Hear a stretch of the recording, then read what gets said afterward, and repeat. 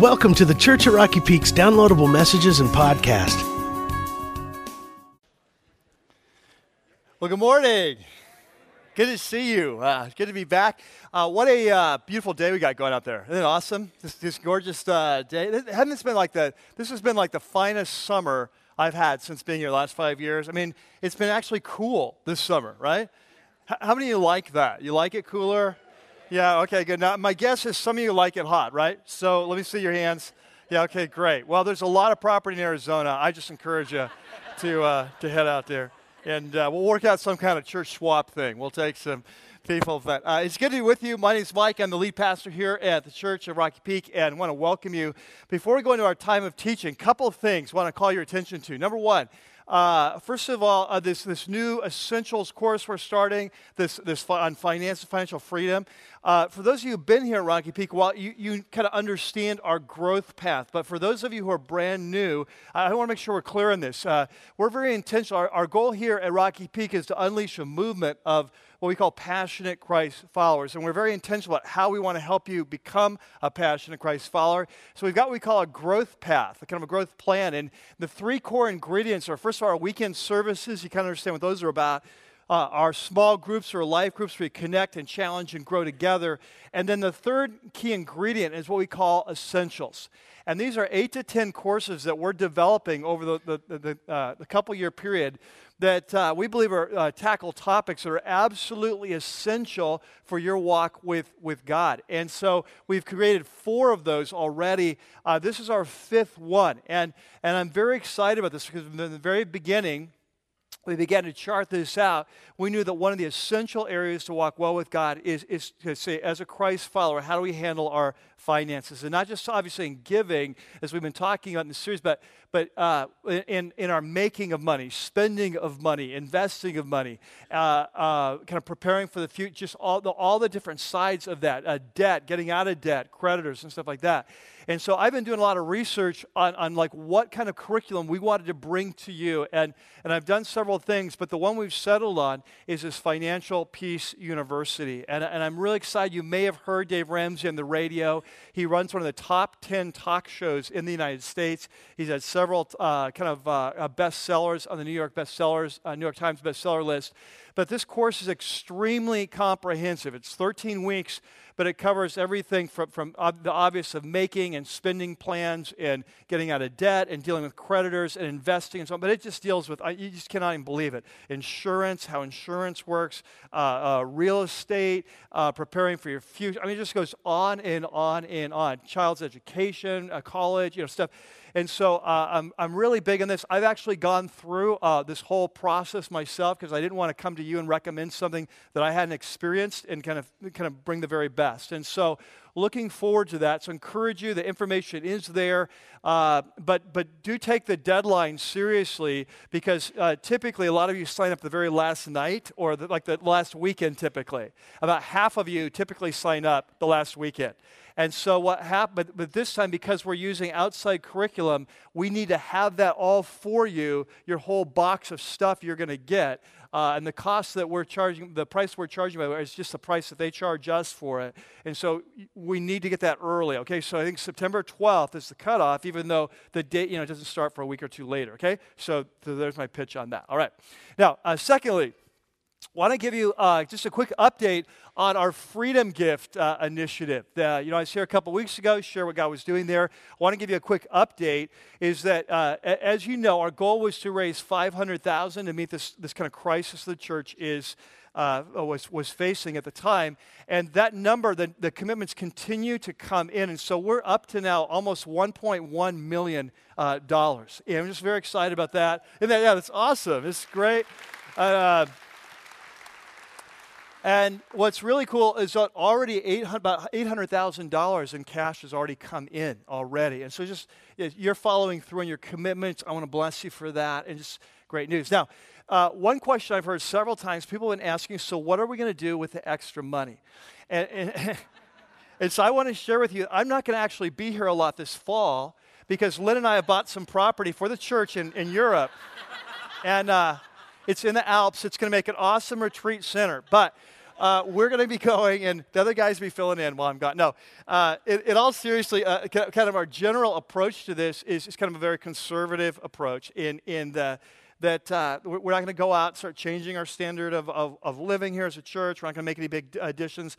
What we're going to do is just kind of wait through the fall, be praying that God would lead us and direct us, kind of be praying over this, but also just kind of seeing how the fall goes with the new commitments you all have made, increased giving. And then instead of kind of going out and making a knee-jerk reaction, we just kind of pray about this, see how the fall goes, and you get into December, start planning the next year, begin kind of saying, okay, what would be the best thing? You just kind of save it for our future, kind of our stronger foundation, financial foundation. Is there a way that God wants us to give some of it or spend it or whatever the thing is, all right?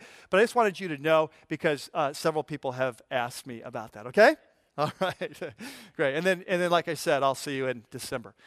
All right, we're going to go into our time of teaching right now. And inside your program is a message note sheet we use every week. It's a white message note sheet, so I encourage you to take that out. And we're going to continue on this series if you're all ready to go. You all ready to go? Okay, let's pray. Father, we're so thankful for what you're doing here in our church, how you're waking us up, calling us on, and teaching us what does it look like to be a church of passionate Christ followers. God, who just love you more than anything else and just want to live our lives to bring you honor and glory. And so we pray today that as we continue and come to this series, continue this next phase of this series, that you'd meet us in a powerful way, teach us, guide us, inspire us, change us, shape us, make us more like you. We pray this in your name. Amen. The story starts today in a little village in eastern Africa. And bye-bye. See you later. And she's just waking up. Not her, but the lady of the story. She's waking up. The sun's just beginning to rise over her village, and she can begin to see the first rays of sunshine beginning to come through the windows into her little thatched hut. Next beside her there on the floor, her 3 children, and she's about to get up. It's very early, and this is what she does every day. It's her top priority of her day. Every day is to find water for her family. And so she gets up, she dresses quietly, tries not to wake the kids. She goes outside in the corner of their hut. She picks up, they have a yellow jerry can. You may have seen those, and that they're very popular in Africa. And she heads off for water. Now, different times of the year, she's going to have to go to different places. Sometimes it's going to be to a dirty stream. Sometimes it's going to be a polluted pond. Sometimes it's going to be a seeping swamp. It's going to be at different distances as well. Sometimes it's just going to be a couple kilometers away. But sometimes during the dry season, it's going to be as far as 7 miles. And so on this particular day, it is the dry season. And so she heads off for a 7-mile hike. She'll spend at least 15, 20 hours most weeks of her life gathering water. And when she gets to this particular hole on this particular day, there's a long line of people waiting for their water, mostly women. Sometimes fights will break out in line because water is such a scarcity.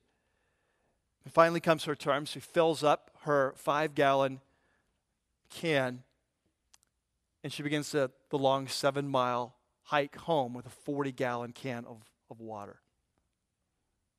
The hardest thing about this for her is that she knows that this water that she's bringing home is not clean. It's polluted. The places where she goes to find her water are places where the animals graze. So the places where children play, the places where villagers will wash their clothing. And yet it's the only water that she has. It's the only water that's available to her.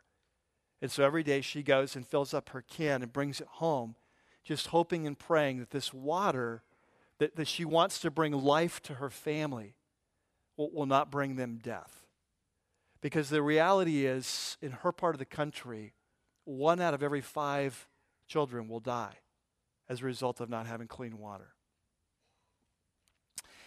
Well, today we're continuing our series that we've been in for the last month, a little bit longer, called The Journey of Generosity. And for those of you who are brand new, it's going to welcome. We're so glad you're here. If you've been with us in this series, you know that our goal in this series is to be asked the question, what does it look like to be a follower of Jesus in the area of generosity? He's obviously our model. He was the one that though he was rich, he became poor so that we through his poverty might become rich, right? That's 2 Corinthians 8. That's our theme verse. And so he's our model. So what does it look like to be a follower of Jesus in this area of generosity? And so as we've been studying the word for this, what we've found is that there's kind of three different types of generosity that the Bible talks about all the time, kind of three strands that was kind of woven all the way through. God's always woven in the life of his people. And so we've talked about those three. Remember, we talked about, first of all, percentage giving, just kind of regular systematic giving to fund the movement of God or movement of Jesus. The Old Testament is the temple, New Testament, kind of the church or whatever. We've talked about the second kind of giving, which was project giving, special times of giving where throughout his word, God asks his people to give, whether it's to build a temple, to build a tabernacle, to fund a ministry, to support the Apostle Paul, kind of special over and above type giving to projects. We talked about that. But the third kind of giving is we talked about is giving to the poor. And if you've been here in this series for the first 5 weeks, you know that most of our emphasis has been on what we call percentage giving or project giving because of the challenge and the crisis we were facing as a church. But the really cool thing is about 3 or 4 weeks ago, I was in Starbucks one morning. It was a Wednesday morning. I was praying, as I'm often doing there. And I all of a sudden I felt like God really spoke to me. And it's really powerful, profound when the download began. And that this series, I really thought it was going to be like a 5-week series. We're going to be done. I was ready to go back to Galatians. And so, but that day it just became very clear that we were not done, that we were supposed to go on and spend some time really focusing on this whole issue of generosity to the poor. And I got to tell you that when it hit me, I was both surprised and I was just elated because this has been something that I've wanted to do for many years. I've prayed about for years. When do we get to do this? And so I'm really excited about it. So here's the plan. We're going to spend 3 more weeks in this series, today and 2 more messages. And what we're going to do is we're just going to be unpacking the word in the Old Testament, in the life of Jesus, and in the life of the early church of what it says, but what does it look like to be a passionate Christ follower in the area of loving the poor. And so today our focus is going to be on the Old Testament. Next week will be focus will be on the life of Jesus and his teaching and life. And then the next passage, the last passage will be, the last message will focus on the teaching of the rest of the New Testament life of the early church. All right? And so now what we're going to do in this series though, is I want to do more than talk about this. I want to get practical. Like here's one thing I've learned in my life is that as Christ followers, we grow in different ways. Like there are times when God comes to you, the Holy Spirit comes to you, and he asks you to take a major step in your growth, a major step of faith or obedience, right? We've all been there. It's, hey, give up this relationship, surrender your finances, leave that hobby, this particular sin. You know what? There's a major thing that's going to cost a lot. And here's what I've learned is that when God asks for a lot, nothing else will do. Like I don't know if you've ever tried to bargain with God. It doesn't go real well. It's like he's really smart, and when he makes the ask, it's not like, oh yeah, I didn't think about that. Yeah, that is too much. Okay, let's cut it down. It's like, so when God asks for something big that nothing else will do, and then often we grow, but there are many times in our life where the way we grow, and this is kind of the more normal way, is that the Holy Spirit begins raising an issue in our life, and he asks us to take a small step in the right direction. And that as we take that small step, that our heart changes, and they say, okay, now here's your next step. And we just kind of gradually grow and become like Christ, right? That's how it works. And so in this series, here's what I want to do. I don't want it just to be kind of something we just talk about. I want to each week give us a small step, kind of a challenge that we can take as a church to grow in a practical way in this area of love for the poor. Now, you don't have to do it. This is between you and God. If you don't feel called to do it, that's up to you, right? But I'm hoping, and I'm guessing we will, because God's really put this on my heart, I think, for our church. So here we go. So at the end of this lesson today, I'm going to be giving you our challenge for the day. So every week we're going to have a challenge. Now, here's how I want to start today. I'm going to start today by saying that I think that if we're going to grow to be followers of Jesus in this area of generosity to the poor, that for most of us, we'll probably need a whole new paradigm of what it means to be a follower of Jesus. And there in your note sheet, you have a section that's called Generosity, a New Paradigm. And so I just want to start here.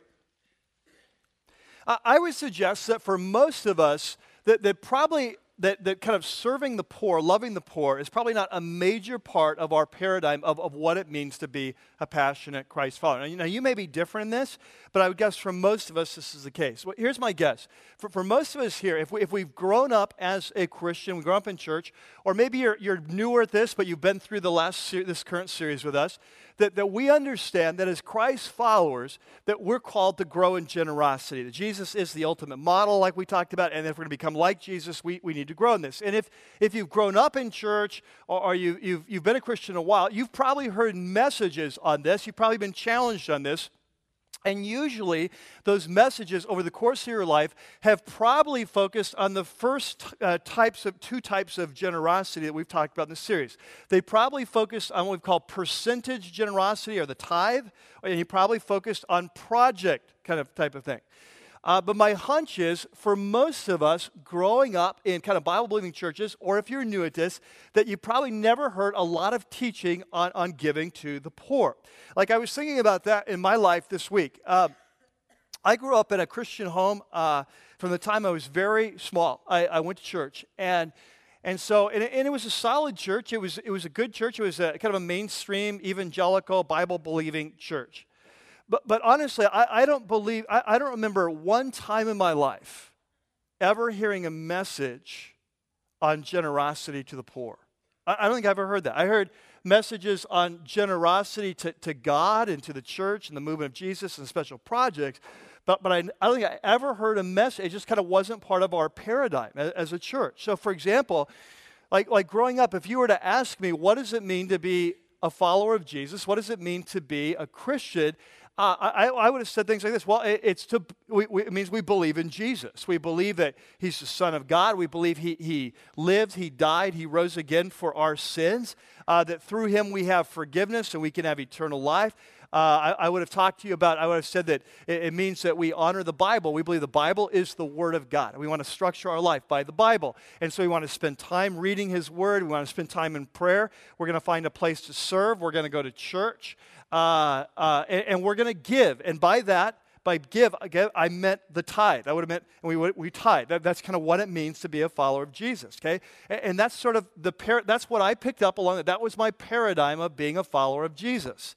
But you notice that one thing's missing in there is love for the poor. And this is what I would suggest. I think for most of us, this is the case. That for most of us, we've not grown up with this. We've not been taught this. This is not part of our core understanding of what does it mean to be a follower of Jesus. And yet the interesting thing is, as you look through the Bible, this is kind of like all through the Bible, from beginning to end, Old Testament, New Testament, there's this God's vision for our life. What it means to be a follower of God throughout the Bible is to love God passionately, to love people compassionately, and a big part of that is love for the poor, okay? And so what we're going to do is we're going to start today start this journey of kind of developing a new paradigm by going to the Old Testament and looking at some passages on how God tried to kind of weave generosity for the poor into the heart of his people from the very beginning. So there in your note sheet, you have a section called Israel's Story, The Journey Begins. And here's what we're going to do. If you've been with us throughout this series, you know that when we talk, we spent some time talking about generosity to the poor. And when we did that, just kind of a short part of one of our lessons, we looked at some of the teaching in the Old Testament and the law of Moses, how when God started the nation of Israel, that he built into their culture and their laws certain laws to protect and provide for the poor, right? So we looked at some of that. We looked at the book of Proverbs, where there's so much said about the poor. We read, for example, the proverb that says that the person who gives to the poor lends to the Lord, and the Lord will repay him. And so we've done some of this work. But what I want to do today is I want to look at three very powerful passages from the Old Testament that my guess is most of you are not familiar with, that help cast a vision. They're just kind of three of many, many examples, but three powerful passages of what does it mean to be someone who loves God? What does it mean to be a person who pursues God in our life, okay? So the first one is the story of a very famous man in the Old Testament. For those of you in Christians, you'll recognize his name immediately. For those of you who are brand new at this, just checking it out, you'll probably recognize his name even if you've never read his story, and it's the man Job. Yeah, the man Job. So we don't know a lot about the man Job. What we do know is he probably lived before the time of Israel.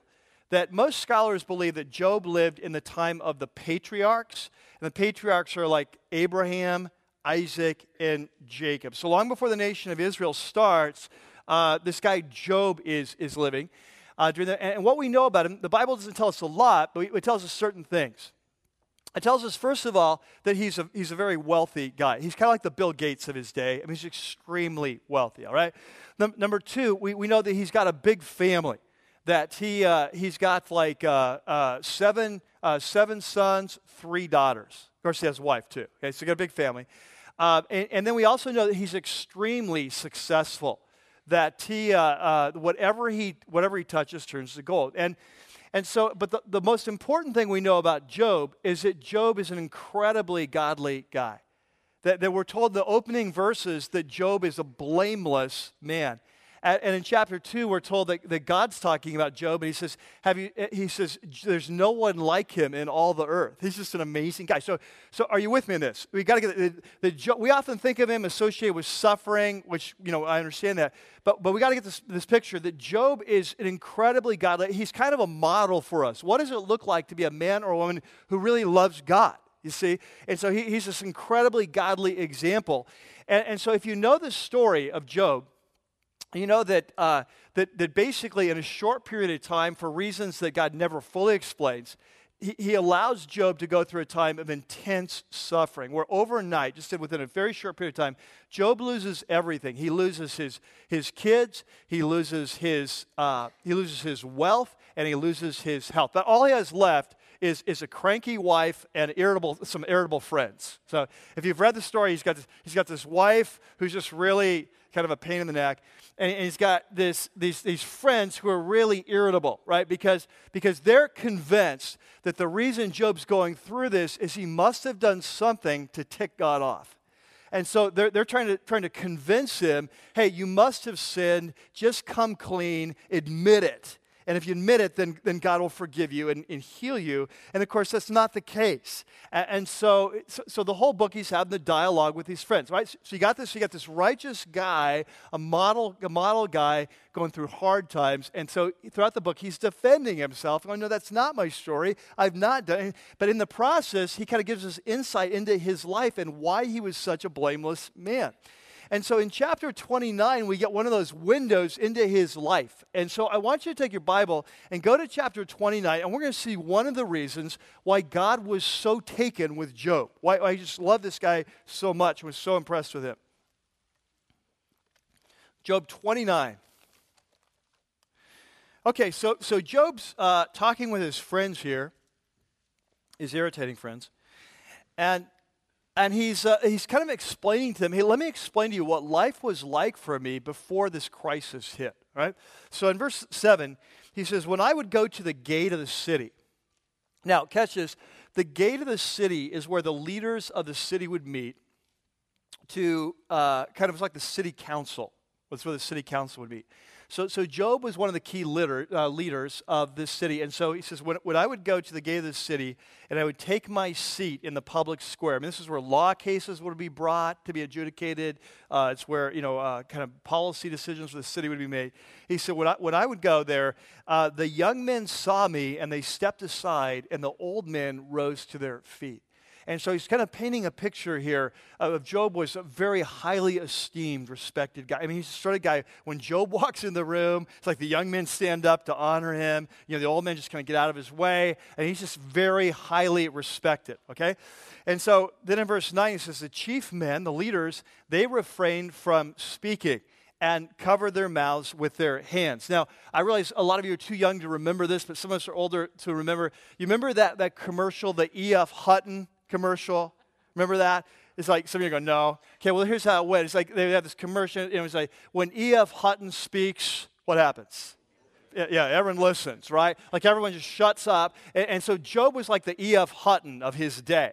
Like when he would come to city council, when he'd say, well, here's what I think, everyone's like, whoa, let's just kind of sit back and take notes, So very loved, very respected guy. And then verse 11, he says, whoever heard me spoke well of me, and those who saw me commended me. Now here he's going to tell us why. Now Job's an amazing guy. He follows God in kind of tons of areas of his life. But one of the areas he's going to highlight here is his love for the poor. All right? So here we go in verse 12. Because I rescued the whom? I rescued the poor. Who cried out for help. This is why I was so respected, he says. And the fatherless, that'd be like the orphans, who had none to assist him. The man who was dying, he blessed me, and I made the widow's heart sing. So he's picturing a situation where you got a husband who's dying, and it's on his deathbed, and he's worried about his wife, because in those days they didn't have life insurance, like who's going to take care of her? And he said, man, he would bless me, because Job would step in those situations. He would say, hey, don't worry, I'll make sure she's taken care of, right? So he'd make the widow's heart sing. And then he goes on, verse 14, I put on righteousness as my clothing, justice was my robe and my turban. I was eyes to the blind, and I was feet to the lame. So in a culture, there's no social services. Man, if you're lame, if you're blind, life is going to be hard. You're going to be there for a life of begging, probably. And Job says, man, I would step up for those people. I would help take care, look out for those people. Verse 16, I was a father to the needy, and I took up the case of the stranger, talking about court cases. I broke the fangs of the wicked. I snatched the victims from their teeth. So he said when a case would come to court, someone who's poor, someone who's an alien, someone who's a stranger to our area, I would stand up for the rights of the poor and the alien, make sure they got justice. Okay, so he's kind of painting this picture. This is who he is. Now turn over to chapter 31 of Job. We get a little bit more on this, 31 verse 16. And Job is saying to his friends, he's kind of saying, hey man, I'm promising you, man, I've lived an honest life before God. This is not about me. This is not punishment. This is not what this is about. And so he kind of takes this oath here. And he says, if I've denied the desires of the poor, or if I've let the eyes of the widow grow weary, if I've kept my bread to myself and not shared it with the fatherless, the orphans, he said, if I've done that, or he says, but from my youth, I reared him as would a father, and from my birth, I guided the widow. If I have seen anyone perishing for lack of clothing, or a needy man without a garment, and his heart did not bless me for warming him with the fleece from my sheep, if I've raised my hand against the fatherless, knowing that I had influence in court. See, you picture this? He's basically taking an oath. He says, hey, before God, man, if I've ever overlooked the needs of the poor, if I've not looked out for the widow, if I've not looked out for the orphan, if I've ripped off the poor in court, if I've not provided clothes, if that's true, then here comes his oath. He says, verse 22, then let my arm fall from the shoulder and let it be broken off at the joint. Okay? So it's like, break my arms. Just kind of break my arms. I think it's not true. And so then he goes on and tells us his motivation. He says, for I dreaded destruction from God. In Proverbs it says that he who does not respond to the cries of the poor, that God will not respond to his cries. And so Job says this is part of what it means being a godly man. It means looking out for those who can't take care of themselves. Not for lazy people, right? Not for lazy people. But for those who are truly weak and vulnerable and who cannot look out for themselves, he says, this is what it means to be a godly man. Now, here's what I want you to catch. Here we have way back in the Old Testament, before the law is given, before the nation of Israel, we have a picture of a man who's held up in the Bible as a model for us. Here's what we're to be. This is the type of life we're to be living. Here's a model. And what I want you to catch is a key part of his paradigm of loving God and loving people was his love for the poor. Are you with me in this? So that's what I'm suggesting all through this series, that if we're going to be passionate Christ followers, it means that for a lot of us, me included, we're going to have the Holy Spirit kind of tweak our paradigm. What does it mean to be a Christ follower? It's more than just my vertical relationship with God. It's more than just spending time with him. It's more than just going to church. It's more than just giving to church. It's more than these things. It is those things, but there's a missing piece, right? And it's this love for the poor, all right? Now, second passage. Let's turn to the right in our Bibles to Isaiah 58. Now, again, another passage probably not super familiar with. This is a passage in the prophet Isaiah. It's about 1,500 years later now. And you remember this, that when God established the nation of Israel, He wanted to create a culture that was kind to the poor. One of the things he said is, you'll always have the poor with you. You're never going to solve this problem. But he said, I want to create a culture that's kind and kind of friendly to the poor. And so he gave them several laws. And we've talked about this. Like every third year, part of their percentage giving would go to help the poor. If a poor man came to you and asked for a loan and you could afford it, you give him a no interest loan. If he can't pay it off after 7 years, you forgive that.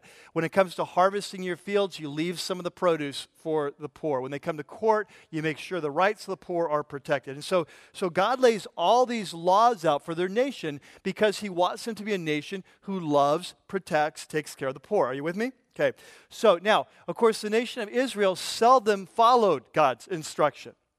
And so what we have in Isaiah 58 is God is taking the nation to task for not loving the poor. And here's their situation. It's a time in Israel's history when they are far from God. And not just in terms of loving the poor. I mean, they're far from God across the board. They're worshiping other gods. They are ripping off each other's wives and husbands. They're practicing illicit spirituality. The crime rate is going up. There's robbery. There's violence. It sounds a lot like our culture today. Okay, and so this is their culture. So they're not pursuing God, all right? But they are still going to church. Okay, this is a crazy thing, that they're still going to church and they're still doing the religious stuff.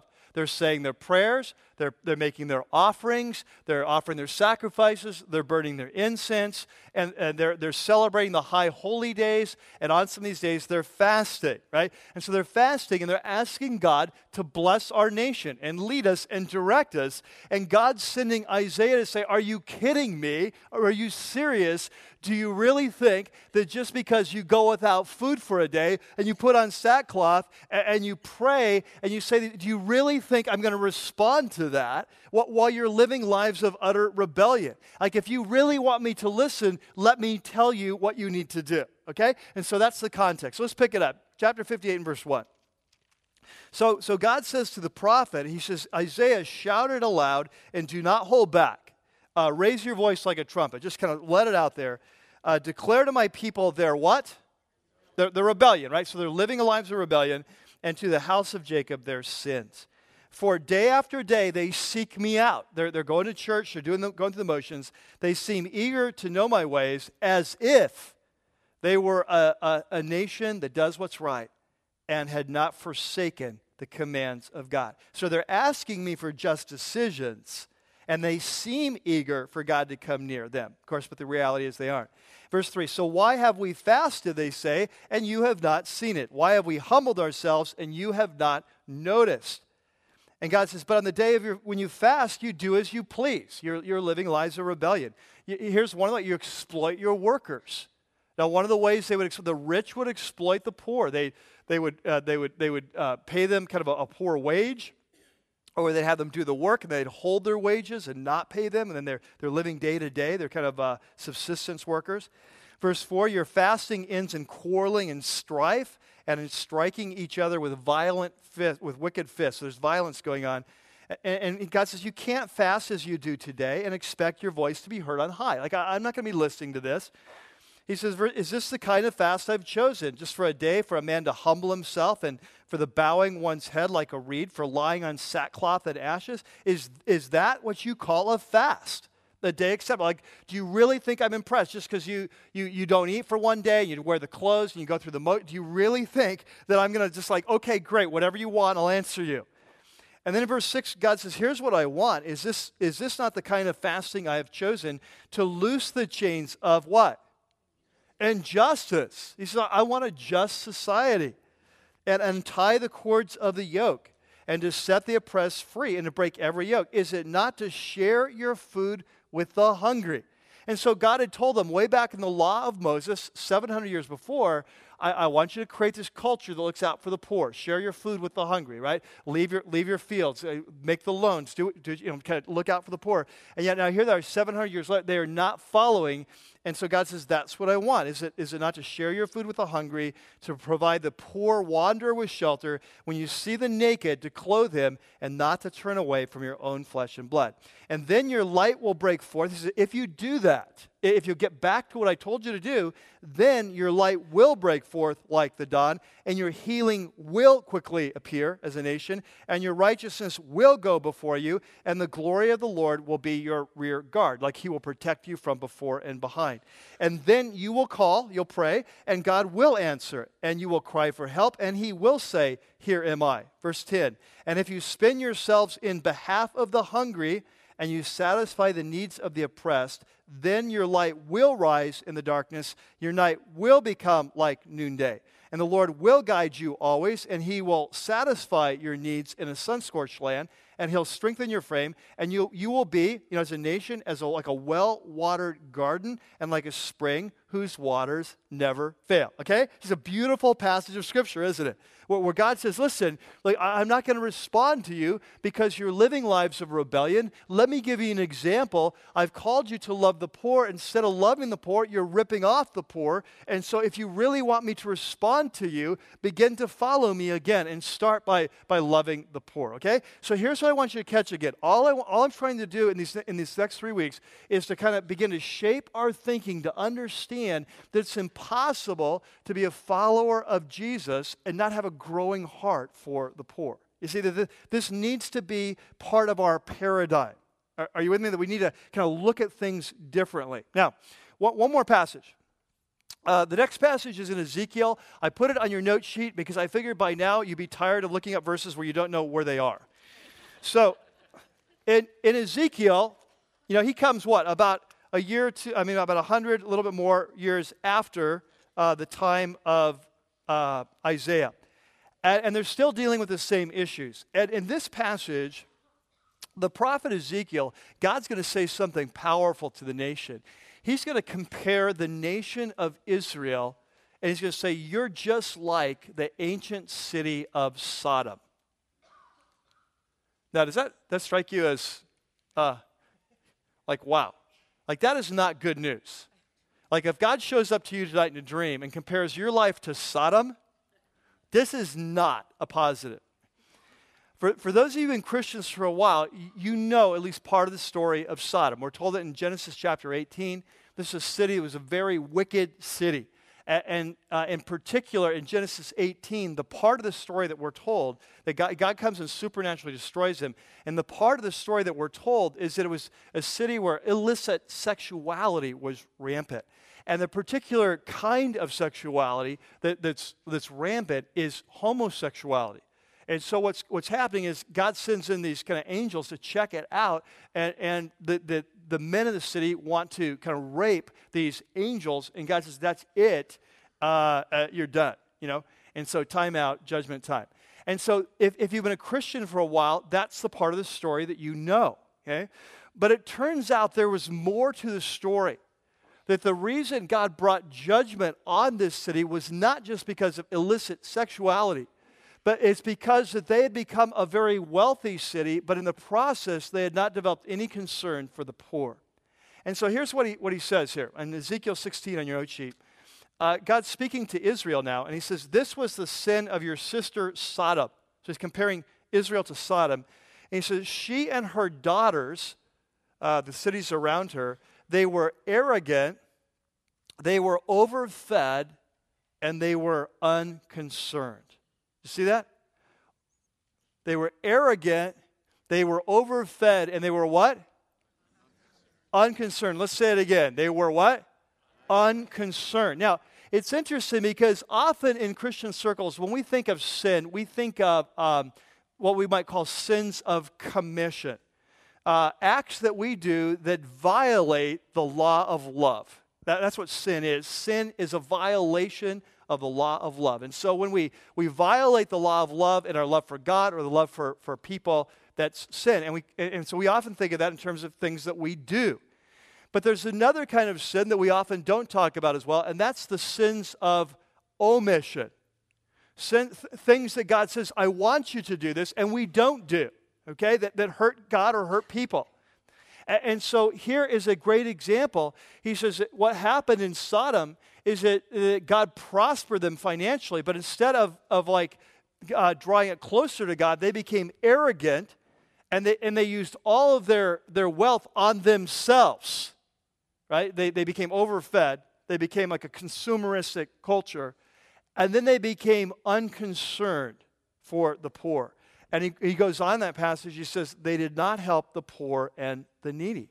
And so when you're getting compared to Sodom, and it's because you're not loving the poor, would you say that's pretty important? You see? And so here's what I'm catching. What I really believe is that as Christ followers, we need a whole new paradigm of what it means to be a follower of Jesus. And it's not different from what we've had before. We just need to add this piece in. That if we're going to be a people who love God passionately and love people compassionately, that it's more than just a prayer for them. That there's times God's going to call us to be generous with our resources to help meet real needs, okay? And so in the next couple weeks, we'll be looking, kind of studying this through, what the life of Jesus and then the life of the early church. And what I'm going to be asking you to do as a church is very simple. I'm going to be asking you to do exactly what we did earlier in this series. Is as a church, we give ourselves to God, and we say, just like we did before, we give ourselves to God. All I have, all I own is yours. Now, would you teach me by the leading of your Spirit what you want me to do in my life in the area of loving the poor? That's it. And then we just kind of do what he shows us, right? So that's the agenda. Now, as I mentioned, every week, I don't want to just do some teaching on this paradigm of the poor. I also want to spend some time each week giving us a practical challenge to help us grow. And but before I can give you this week's challenge, I need to set the stage a little bit. I need to create some context. And we need to spend just a few minutes talking about this world that we live in. Like we live here in America, right? So we're familiar with our culture. But a lot of us are not familiar with what's going on in the outside world. Now, some of you are. Some of you are very aware. You've lived in other countries. You've traveled to other countries. You've done a lot of reading on this topic. And so you're very well informed. And a lot of you are way more informed than I am on this topic, I'm sure. Okay, but probably most of us are not real informed. We're American Christian. We're not really aware of what's going on in the world. So even to talk about kind of a global concern for the poor, and in this series we'll talk about global concerns, we'll talk about local concerns, we'll talk about concerns inside of our church, outside of our church, and so we're going to cover it all. But when we start talking about a global concerns, for a lot of us, we just not even aware. We just need some education. And so one of the things I want to do is just spend a few minutes today talking about this world that we live in. And so there in your note sheet, you have a section called Our Story, A Few Statistics. And what I want to do is just give you 4 or 5 statistics just to help you understand a little bit more about this world that we live in. And what's our responsibility as American Christ followers who by definition are kind of in the history of the world, one of the wealthiest nations in the world, all right? So here's what I'm going to do. The first statistic I want you to write down is 80%, right? 80%. Now, you say 80% of what? Well, I need some help with this. I need 10 volunteers on stage. I'm not going to embarrass you in any way, I promise. No, I promise. So 10 volunteers. Can I have 10 volunteers right up here? If you don't volunteer, I'll appoint you to be a volunteer. So let's come on up. It's great. Dennis, great. Then here, just across the stage. Let's see what we got. We got 1, 2, 3, 4, 5, 6, 7, 8, 9. I think 10. Yeah, I think we're perfect. Let's see this.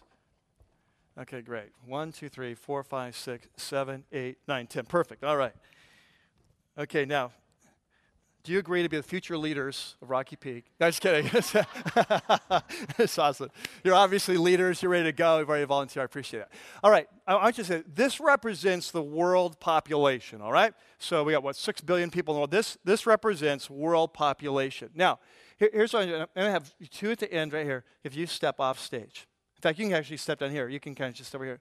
Just stand there for a second. That's good. Okay, so this represents how much of the world population? 80%. Okay, now, I want you to pretend. Now, I was going to do this in real life, but it didn't work out. So I was going to walk along. I was going to give each person a $10 bill. Okay? Yeah, just $10. And actually, I stopped at Albertsons today to trade my 20s for 10s. And they said, we don't really have tens here. So anyway, so I can't, my plan failed. But anyway, so you've got, every person's got $10. I need you to visualize this, because I want you to remember this as we move into our future, okay? So can you visualize that? Everyone's got a $10 bill. In fact, could you hold up your hand and just pretend? Okay, visualize $10 bills. All right, very good. Now, I want to ask you, what can you do in your life with $10? Okay, just what do you do? You have $10. And so, what can you do with $10? Just kind of a few people just kind of shout it out. What can you do? Okay, buy lunch. Buy lunch. Got $10 going for lunch. That's good. Someone else. What's that? A matinee. Yeah, go to a matinee. Good. You can't go to a real movie, but you can go to a matinee. That's good. $10. Unless you go to the Edwards Theater in Simi Valley, $3.75. All right. Okay, there you go. A little marketing. Okay, so we can go lunch. We can go to matinee. What else can we do? Starbucks. Yeah, Starbucks. Absolutely. In fact, I can get 3 Starbucks out of that, because I get a mocha, tall mocha, 305. Okay, so I can get 3 Starbucks. What else can we do? Gas. Okay, for a motorcycle, you can almost fill it up, right? $10 for the rest of us is like a down payment on a gas tank. but for me, $10 will almost fill up my tank on my Harley, all right? So okay, good, gas. What else can we do? $10. Wait. Beach parking. Beach parking at Zuma. Right. So you don't get towed. Beach parking at Zuma. You can do that. Let's get one more. Cigarettes. Awesome. I don't know how many. That's great. I don't know. What do you get? 2 packs, right? 2 packs. The last time I got, no, never mind. 2 packs. All right. Okay, so that's what we do with $10. I just want to get our framework down. Now, here's what I want you to catch. 80% of the world makes $10 a day. Are you with me on this? Like we're in America. Like this is like beyond it's like hard for us to get. $10 a day is what 80% of the world we live on lives on. So what this means is, like, if I cut a check for $100, you guys put your hands down. They're probably getting tired, right? Yeah, Dennis wanted $100. Like, if I gave Dennis $100 and he's in a third world country, he can take the next 2 weeks off and do whatever he wants, because that's how much he would have made. Okay, now it gets even more amazing. Let's have 3 more of you come off stage, and you 5 can go sit down. Thank you very much. Appreciate your help. Okay, now it gets more interesting. These 5 people, it represents how much of the world population? 50%. 50% of the world's population, if I was going to give them their daily wage, how much they make in a day, I would not give them $10. I would give them $2.50. It's crazy. $2.50. That means, like, if I wanted to pay for Dennis to take 2 weeks off work and a third, say, hey, I want to free you up for 2 weeks to go out and share the gospel. For 2 weeks, you're a Christian now, and share the gospel, and I'll cover your income for 2 weeks, so you can go out and do for 2 weeks. I give him a check for $25. He's like, I'm good to go. He said, are you with me? It's crazy. Okay, thank you very much. Let's give him a hand. Let me give you another statistic, all right? Next statistic is the number 24,000. I want you to write down. So we got 80%, right? We got 50%. Next statistic, 24,000. That's how many children die in our world every day because of poverty. That every hour, 1,000 children, 365 days a year, 24 hours a day, 1,000 children die because of poverty around the world every day. Every hour, 1,000 hour, 24,000 a day, okay? Third statistic. Just trying to frame the world we live in, okay? Third statistic, I want you to write down the number 1 billion. Okay? 1 billion. It's like 1,000 million, right? 1 billion. And that's how many people in our world today do not have access to clean drinking water. Okay, 1 out of 6 people in our world today don't have access. So I started the day with the story of this woman that I called Sarah, walking 7 miles to get her water from the dirty stream. Not actually a true story. The facts are all true, but it's a composite story that I put together from the lives of several people. But the facts are true, and her story represents the story of 1 billion people in our world today who don't have access to fresh water. And as a result, they suffer diseases. Did you know that 50% of the hospital beds in the world are filled with patients that are there because of a water-related disease? And that every 15 seconds, a child will die because of the lack of just clean water. Now, the good news is statistically overwhelming. The good news is that this issue of water for the poor is becoming an increasing issue in our world today. It's becoming an increasing awareness. And there are many even Christian organizations who are going out now and drilling wells around the world in the name of Christ to bring water to the poor. Kind of going off that verse of Jesus, that if you give a cup of cold water in my name, that you'll not use your reward. One of those organizations, and there's so many good ones, but there's one's called Living Waters International. And I want to share with you our challenge for the day, for this week. We're going to have a week, and our challenge this week is going to revolve around water for the poor. But before I give you the challenge, I want to create some context. So we're going to cut this screen, and we're going to watch a short video, all right? Isn't that amazing? Let me give you one more statistic. This comes from Living Water International, and it becomes an important statistic for us. This is just kind of blows me away. What they do, it's like many organizations like this, but what they do is that they go and drill wells. And so it costs them about $3,000 to open a well that's been clogged up, that's no longer performing.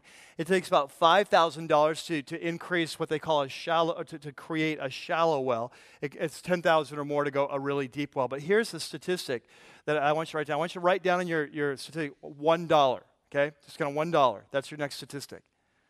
And this just blows my mind. This is what they say, that's how much it takes to provide a year's worth of clean water for a single person. That for every dollar contributed, they can provide water for a person for a whole year, clean water. Isn't that amazing? So it blew me away. I was trying to understand this. I stopped by Starbucks yesterday, and I'm not a big water drinker. I don't really like water. I only drink it when I'm working out or when I'm teaching. But so I've never bought their water there, but I stopped by and bought their Ethos water. And you know how much this costs? Some of you know. Yeah, it's like $2, $1.95 at this particular Starbucks is a deal. But do you catch what I'm saying?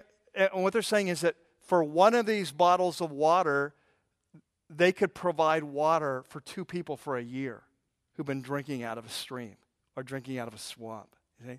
Okay, so here's our challenge. Here's our challenge for this week. It's going to be a 7-day challenge. This is your mission, should you choose to accept it. All right? Let me tell you right now, this is not going to cost you any extra money. Okay? It's going to cost you money that you would have spent. It's not going to cost you any extra money. Here's your mission. I'm going to ask you to join me on a 1-week beverage fast. Okay? So you're like, some of you are like going, oh, does he mean? Yes, he does. So what I mean is that for the next week, that you would make a commitment that all you're going to drink is water, right? So what we take for granted, these 1 billion, it's a dream come true that they would one day have water. So would you give up your beverages for a week so we could give for thousands of people kind of water for a year? That's the trade-off. And so here's what I'm asking, that this next week that you wouldn't drink your sodas, you wouldn't drink your Starbucks, you wouldn't drink your Cokes, or you wouldn't drink your wine, your beer, whatever else you drink, your juices, your milk, your protein drinks, your vitamin waters, okay, that for 1 week, that as a church we say, okay, we're just going to drink water for a week. Now, I realize some of you are addicted to caffeine. And so if you need occasionally a cup of coffee for medicinal purposes, so you don't get a headache, I could just see what's going to happen out there. This whole community. It's going to be a bunch of cranky Christians from Rocky Peak. Like, what's with you this week? You know, it's like, oh, well, we're doing this thing for the poor, and it's just, I'm getting a headache from it. It's just kind of like, so seriously, like if you need once a day, whatever your need is for medicinal purposes, so you don't get a migraine and curse Jesus and die, you know, great. You know, if you want to have milk on your breakfast, all these questions have been coming up. Is it okay to have milk on my breakfast cereal? Yes, that's a food group. That's okay, right? You know, it's like, I'm just talking beverage, what you're drinking. Are you with me? And so the first part is you commit for a week, I'll only drink water. Okay, that's the first thing. The second part is you'll keep careful track of that. And that every cent that you would have spent on your beverage, you just put that aside in a jar or something. You keep track, and then you bring that, and we're going to see how many people that we can provide water for a year. For every dollar we do. So for example, you go to Starbucks. In my case, it's $3.05. You know, it's like, okay, I would have gone 3 times this week or whatever, and that's okay. So you go to 7-Eleven, and you go whatever. And what I'm asking then is at your home, when you're at your home, you'd keep track. And what Living Water suggests, what Living Water International suggests is that if you average it out, that what you drink at home costs you about 25 cents a drink. Now, that might be different at your house, but you average the different things you drink: the juice, the protein drinks, the milk, the tea, the coffee, you know, the beer, whatever the thing is, that it averages out to about 25 cents, okay? Now, you can do different math if you want. But the idea was you just kind of keep track of it. Was you're drinking water? Well, I would have had a cup of tea. I would have had a protein drink. And you just kind of, what Lynn did for our house last night, she put a chart on her refrigerator. So we got a category for protein drinks, teas, different things. And so like this morning, I got up, had a cup of tea. I was going to have a cup of tea. Instead, I didn't drink anything because I don't like water. But so I went over the refrigerator and said I would have had a cup of tea. That's what I would have done. So boom, you get some mark. You know, so you can figure out your own system, but you kind of need to follow with this. And then the idea is that next week we come to church, we would bring the money that we would have spent anyway. That's key. And then we bring it. And when you get in the lobby, you'll have these 5-gallon jugs there. You just drop your money in there, kind of over and above giving your normal giving. This is kind of your special from this project thing. You drop your money in there, and so if you can be cash, it can be a check. If it's a check, make it out to Rocky Peak, and we'll just kind of make one big check. And then what we're going to do is we're going to gather up, see how many years of water we can provide for individual people, and we're going to send a check to Living Water. We've already talked to them about helping drill a well or multiple wells in Ethiopia, which is one of our areas of focus as a church. Okay, and so that's the challenge, right? Hey, I love you guys. You're clapping for it. The other 2 services are looking at me like, are you serious? I just, like, you know. So now to help you stay on track with this, help you remember, we've got these blue water bands, all right? And so this is to remind you, because I know some of you, otherwise at 5:30 in the morning, you're going to wake up at Starbucks, and it's like, what am I doing? You know? And it's like, oh, so this band, I would put it on your drinking hand, like my put in your drinking hand. This can remind you. And so as you exit today, by the doors, there are baskets with these blue bands. And so if you're participating, take a band. Now, if you're not participating, don't take a band just so that we think you are. You know, it's like, so it's like, and the cool thing about these bands, I love about this, I think it's going to give us a great opportunity to just have spiritual conversations this week. Because what's going to happen, people at your work, people at your little league, whether it's soccer, whatever, they're going to say, hey, what's with the band? And you can just share. I mean, it doesn't have to be real heavy, repent and accept Jesus and be saved. It can just be very lightweight. It's like, hey, at our church, we're learning about God's love for the poor, and we're just going on a 1-week beverage fast to raise money. Well, how does that work? You tell them. That's very cool. It's just kind of a positive thing that leads to spiritual conversations, right? So the band is dual purpose. Now, one more thing for you to know is that even right now, we're talking to your children, and we're spreading this propaganda to them right now in their classes. So I just want to give you a heads up that your kids are getting this propaganda too. So when you got to pick up your kids, they're probably going to be the most excited person in your family, and they're going to shame you into this. Like, even if you think God's not calling you, you don't even care because your child is calling you, right? Now, I think kids will go fine just on water for a week without malnutrition. So, like, if I was doing my family, I do it just the same as adults. But some people in our children's ministry, they're concerned the kids are gonna die or have be malnourished. So they're gonna actually bring home like an alternate form of this, and so you can kind of choose what you want for your family. All right. So, but the big thing I want you to catch as we launch this kind of second half of this series, what I want you to catch is I really believe as followers of Jesus, if we're gonna grow and follow Him, that we need a paradigm shift, right? That we need to begin to grow in our love for the poor, inside the body, outside the body, in the world, around the world, local, whatever. That we would begin to develop a heart for the poor. Amen? Amen. Let's pray. Father, we thank you so much for what you're doing here at our church. We thank you for this week's challenge. We pray that this week, as we drink water, God, that we would use this as an opportunity, that we would pray for the world. We would pray for this issue of poverty. God, that we would pray for our own lives. That every time we drink water, we just pray that you would create a heart for the poor in our lives and for us as individuals and as a church. We pray this in your name. Amen. You know, one of the things I believe is that God is calling this church to be a church that makes a difference. Makes a difference in this world that we live in, makes a difference in the lives of hundreds and thousands of people. Bringing them into the movement of Jesus, but kind of being an influence in our community and around the world. And I think it's going to start with lots of small steps. You know, it's not always a big thing. It's the small things. And so this was the week, it's our first challenge. And I just want to challenge you this. Get a bracelet. Lord willing, obviously, if you don't feel called, I mean, I'm trying to put something on you, you feel weird or whatever.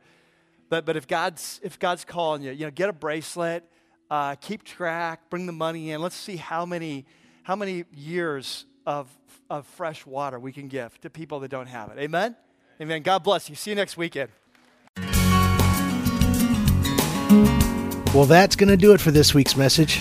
We hope you've enjoyed it as much as we have putting it together. Please visit us at rockypeak.org, where you can download more messages or have your questions answered. Remember, you can subscribe to our weekly podcast for free by searching for The Church at Rocky Peak from within the music store in your iTunes software. For lead pastor Mike Yearley and everybody up here at the Peak, thanks for listening.